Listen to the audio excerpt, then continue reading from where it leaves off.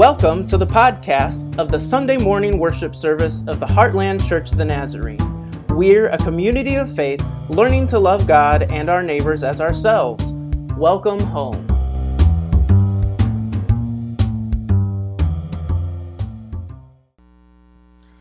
Okay, today's sermon text is from Matthew 5, 1 through 6. The passage will be on the screen for you, or if you like, please turn to Matthew in your Bible. When Jesus saw the crowds, he went up the mountain, and after he sat down, his disciples came to him. Then he began to speak and taught them, saying, "Blessed are the poor in spirit, for theirs is the kingdom of heaven. Blessed are those who mourn, for they will be comforted. Blessed are the meek, for they will inherit the earth. Blessed are those who hunger and thirst for righteousness, for they will be filled." That's the word of the Lord for us today.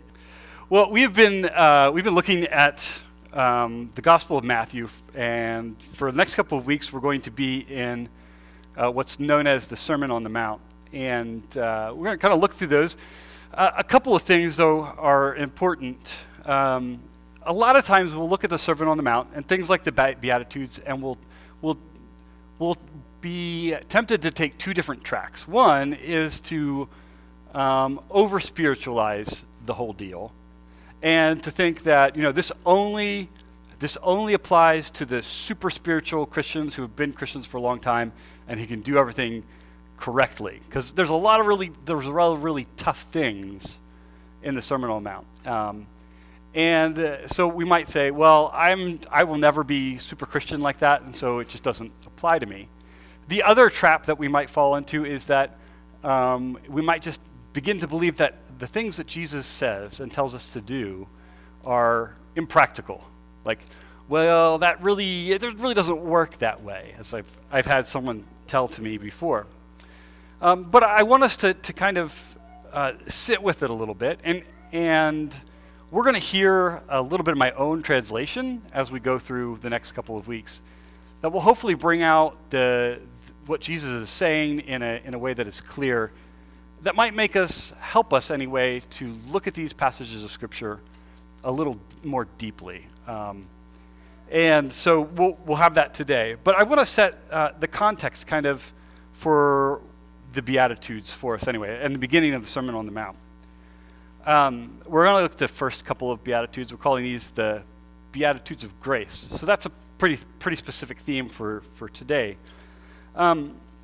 But I want us to understand what we're going to read today in light of what we talked about last week specifically.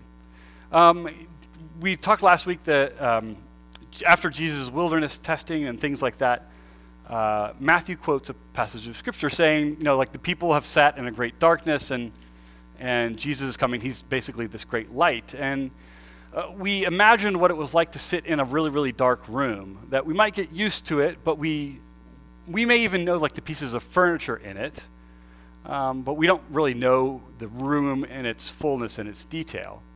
Or we said it was like when you sit out in the woods and you're hunting, and it's that time right before the dawn comes, and it's really, really dark, and you can kind of see things, and you might start to imagine what things look like, but you really don't know the landscape for what it is until the sun comes up and the light reveals everything. Well, I've said last week, though, that the world is kind of like this sitting in darkness, and Jesus comes to bring this light to expose for us all of the beauty that is inherent in our world, all of the goodness and grace, the things that God has created, the people and the places in all of its goodness. But it also comes to expose for us the way things are in the way they shouldn't be, right?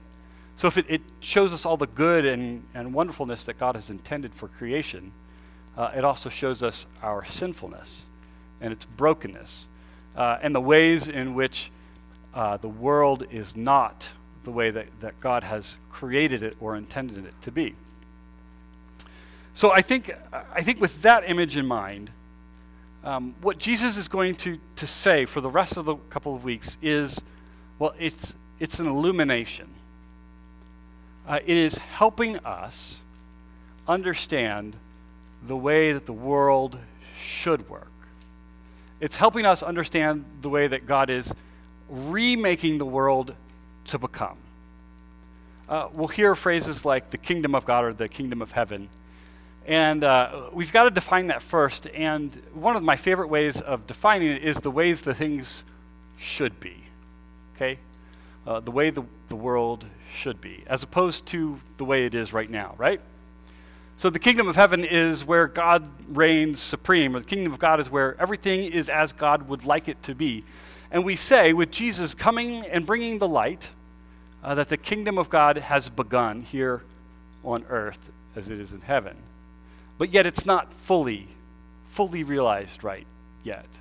While God is bringing hope and healing and restoration and salvation, we can see those things beginning to happen. We give testimony to them all the time.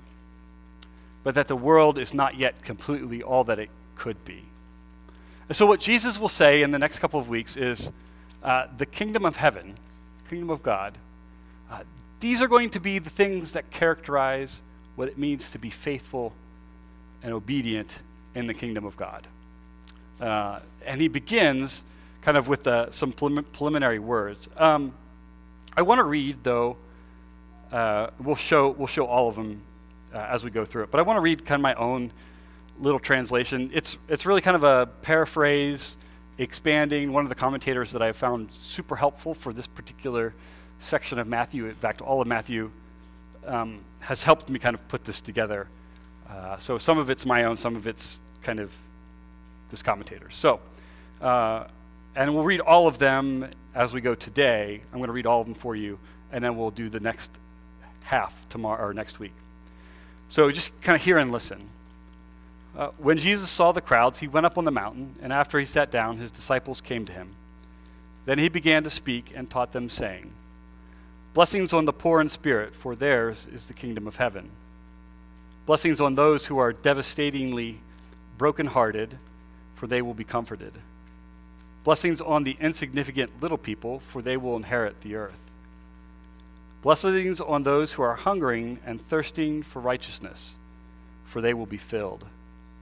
Blessings on those who are steadfastly loyal and loving, for they will receive steadfast loyalty and love. Blessings on those who watch and ponder what God says and replace their own ideas with the ways of God, for they will see God. Blessings on those who seek peace, well-being, and wholeness for the whole world, for they will be called children of God. Blessings on those who are subject to ill treatment, banishment, or rejection for righteousness' sake, for theirs is the kingdom of heaven. Blessings on you when people revile you and persecute you and utter all kinds of evil against you falsely on my account. Rejoice and be glad, for your reward is great in heaven. For in the same way that they persecuted the prophets who were before you, one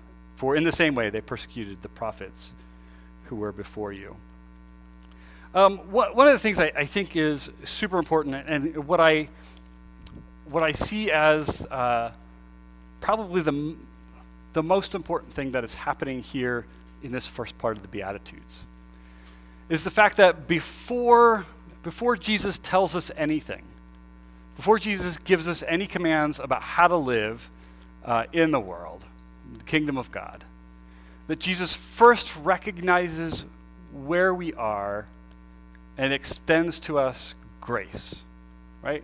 So as I tried to define that for us and our kids, that grace is a gift that we didn't deserve. It's something that we just didn't deserve. Maybe it's getting something we didn't deserve, or maybe it means also not getting something we did deserve. Kind of two poles to that. We've been talking the last couple of weeks too, and for a lot of reasons, that conversation we had a couple of weeks ago with April continues to be in my head. This grace lets us start where we are. Like we had said in that conversation, that part of what we hope is that we see people and we see them in their brokenness, or we even see ourselves in our own brokenness, and we recognize our sinfulness in other people and we say, where they are is okay. And we don't make them conform to being everything that we want them to be before we accept them as a part of our faith. That we say, you are where you are in this journey of life. I don't know where it's leading you, but I want to walk with you as we discover what it is that God is maybe trying to do in us and through us for the sake of, for our sake and for the sake of the world around us. And so I think if we take the Jesus coming as the light and he exposes us where we are, and before, not that it gives us permission to be where we are, to remain there, but it gives us permission to be okay with the fact that we are not everything we should be at this particular moment. I was trying to put words to this a little earlier, and kind of paradoxically, it's comforting. A confidence, maybe? A confidence in the fact that, like, I'm where I am in my walk, my faith. And I don't have to pretend to be something I'm not. It means that I can be honest and open about the things that I struggle with, recognizing that God's grace is drawing me deeper and farther to help me to be more than I am right now. So that's where these particular Beatitudes start. Blessings on the poor in spirit, for theirs is the kingdom of heaven. A couple of things. I've translated this blessings because it's, and we had some conversation in Bible study about this, because it's present tense. I guess in my mind, I think blessed is being past tense. It may not necessarily be past tense, but that and this is kind of informs all of that. This is what's happening to us now, that Jesus is coming to us who are poor in spirit, in our brokenness and all of that, here and now.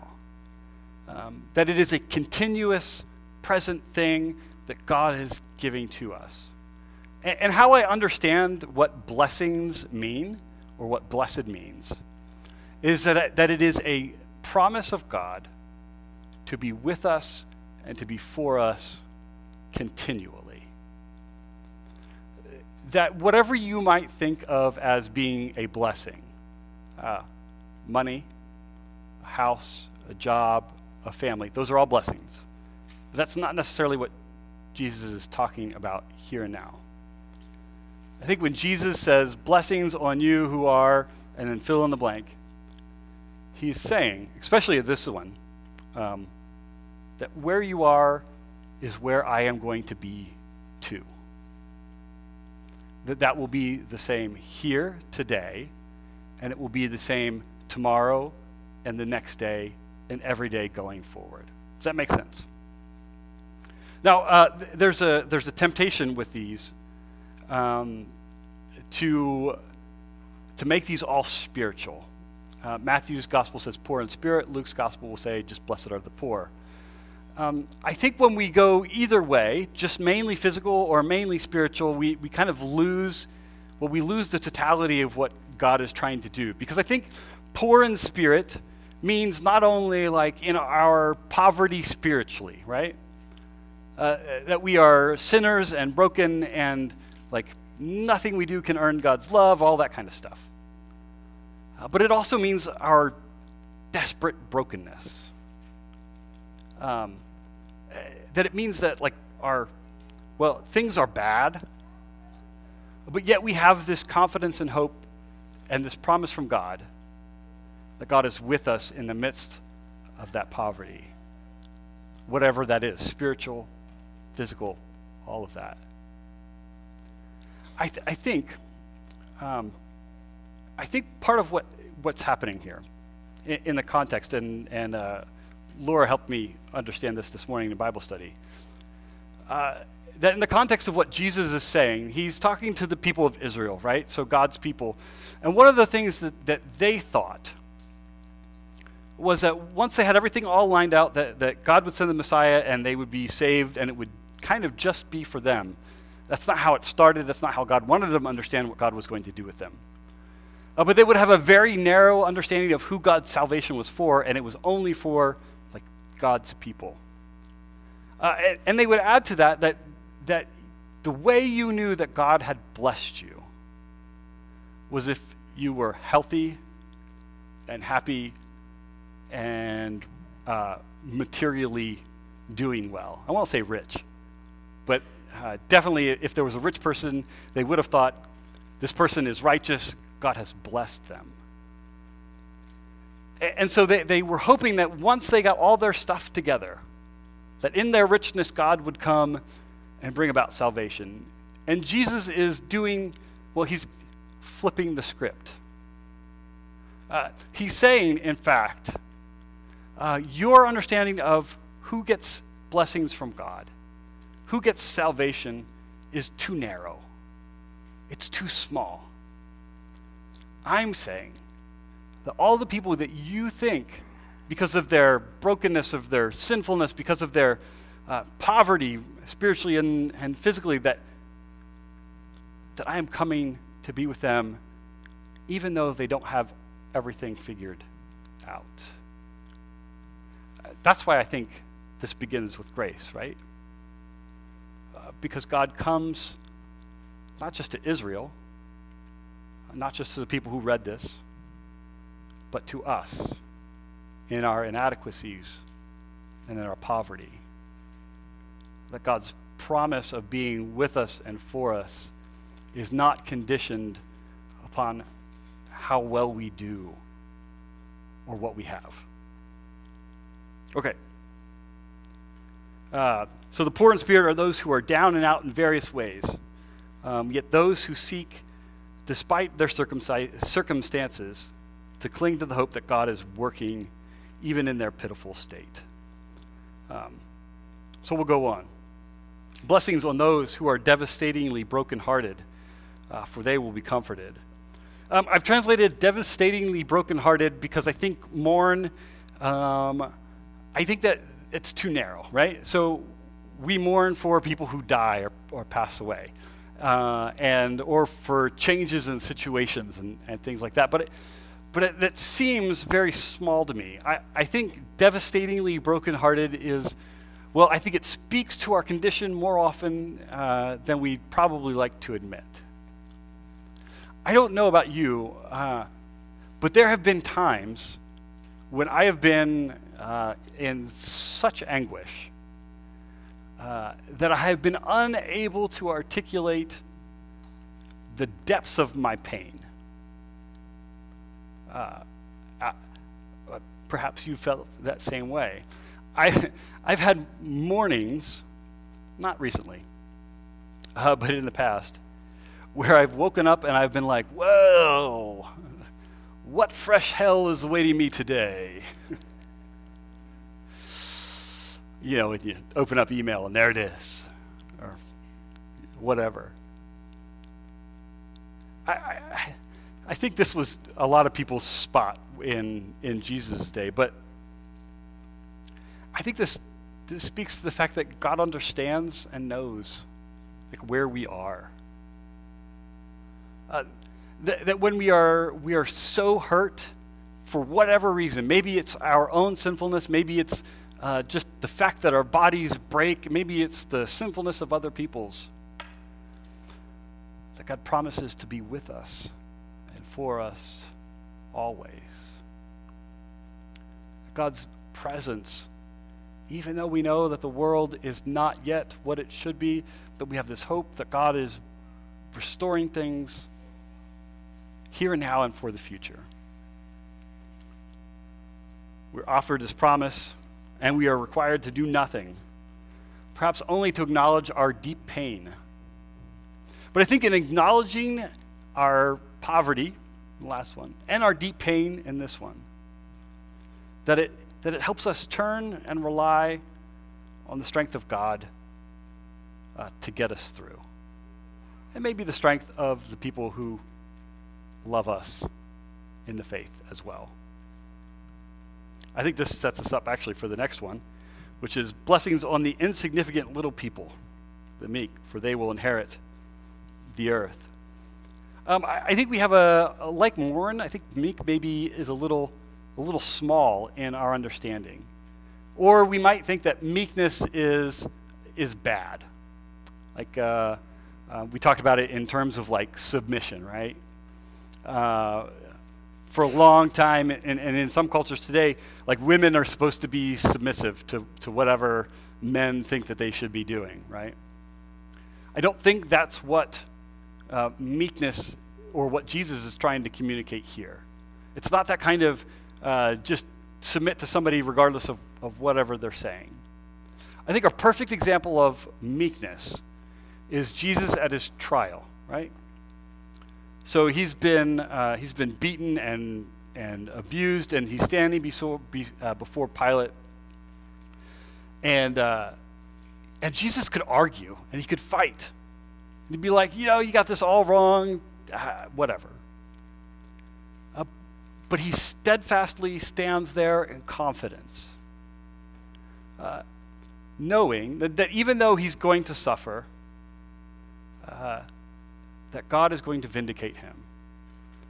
I think what it means to be meek is to stand in our situations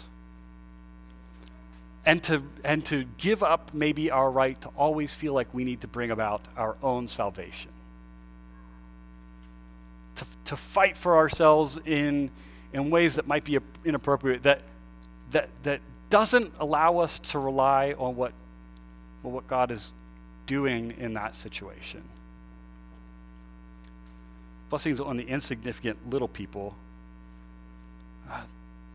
for they will inherit they will inherit the earth. I think this requires a quiet confidence that God is at work here and now. We'll go forward. This is the last one we'll do today. Blessings on those who are hungering and thirsting for righteousness, for they will be filled. Again, I've changed hunger and thirst into hungering and thirsting. Thirsting is not right? Hungering and thirsting. Like if you are hungry, if you are thirsty, I like it because it's active. It's a little more active, right? It's not just hunger. If you are hungry or thirsty, it means that you have not yet had your fill of water or food. I find this remarkable. That God is saying, Jesus is saying at this very moment, I promise to be with you always. I promise to be with you and for you always, even when you fail to be righteous in the way that you should be. I guess we should define righteous too. And righteousness is right relationships, right relatedness. It has dimensions of our right relatedness to God in our love and care for God. And it has significant dimensions in our relationships with each other. I firmly believe that it's impossible to be righteous, like in terms of our relationship with God, without being righteous with our relationships to one another. In the same way that we say, I don't know that you can love God with all that you have if you are not loving your neighbor. But at this point, at the very beginning of this sermon, Jesus says, you are not righteous. You have not been filled with righteousness yet. And yet, I promise to be with you and for you in your unrighteousness. Now, we'll get to this next week. But I fully believe that these are they're cyclical, right?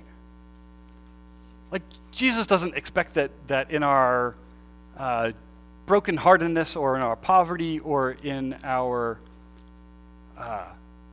hungering and thirsting for righteousness, that's where we stay. What I think that this part specifically, and it'll come out later next week, is that the things that we have been given, the grace that we receive at this very first part, the first word, that it doesn't stay with us, we don't stockpile it for ourselves, but that we become a channel through which God's grace then flows to the people around us.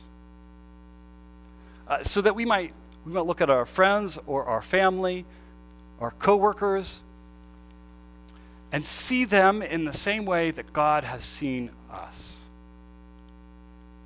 That we might say to those around us, blessings on you in your poorness of spirit and mind and body. I will come along and be with you and for you. And you just have to live. Or blessings on you for, I'm forgetting all of these already. Look at that. Blessings on you in your brokenheartedness, in your devastation that knows no words, because I am going to be with you and for you. Think back to those times where you have not been able to articulate your pain in your devastatingly heartbrokenness.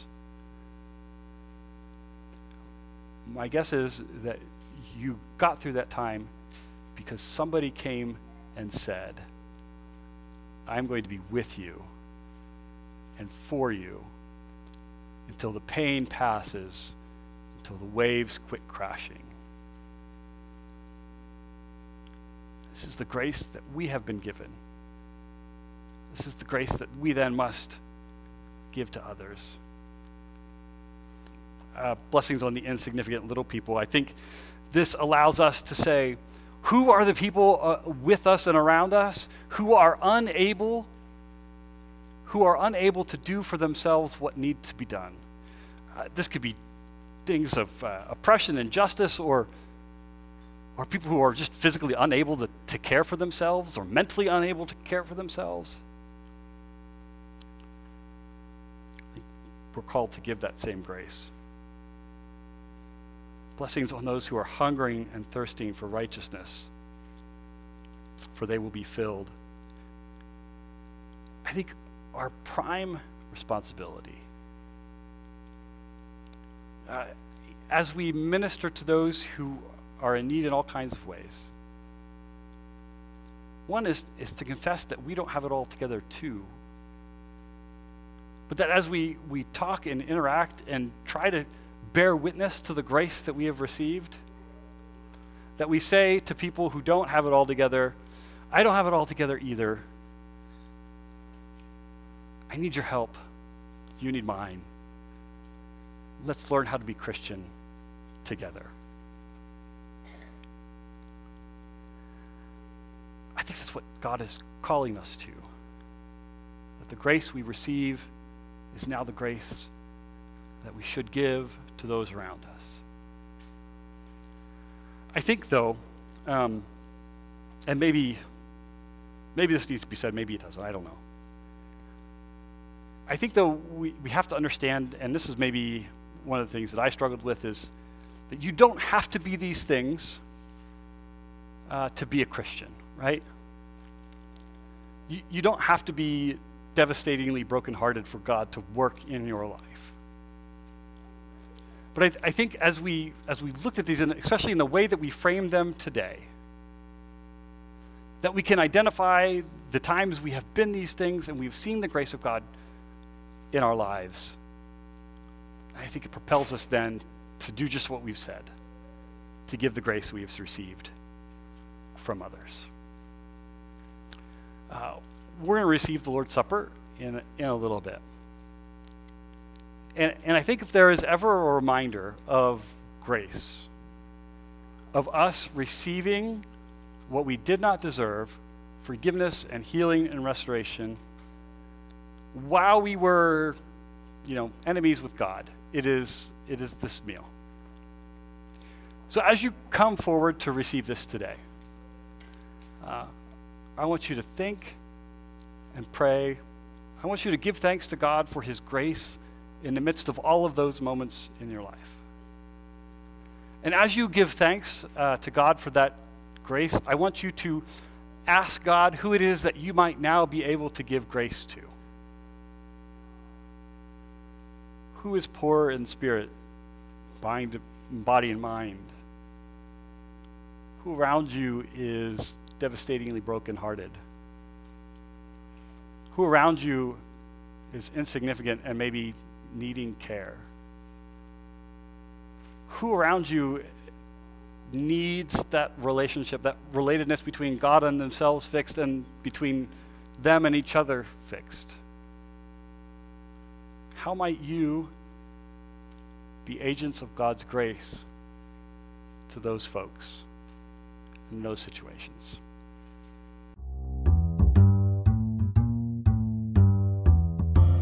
Thank you for listening to our Sunday morning worship service. For more information about the Heartland Church of the Nazarene, please visit heartlandnaz.org.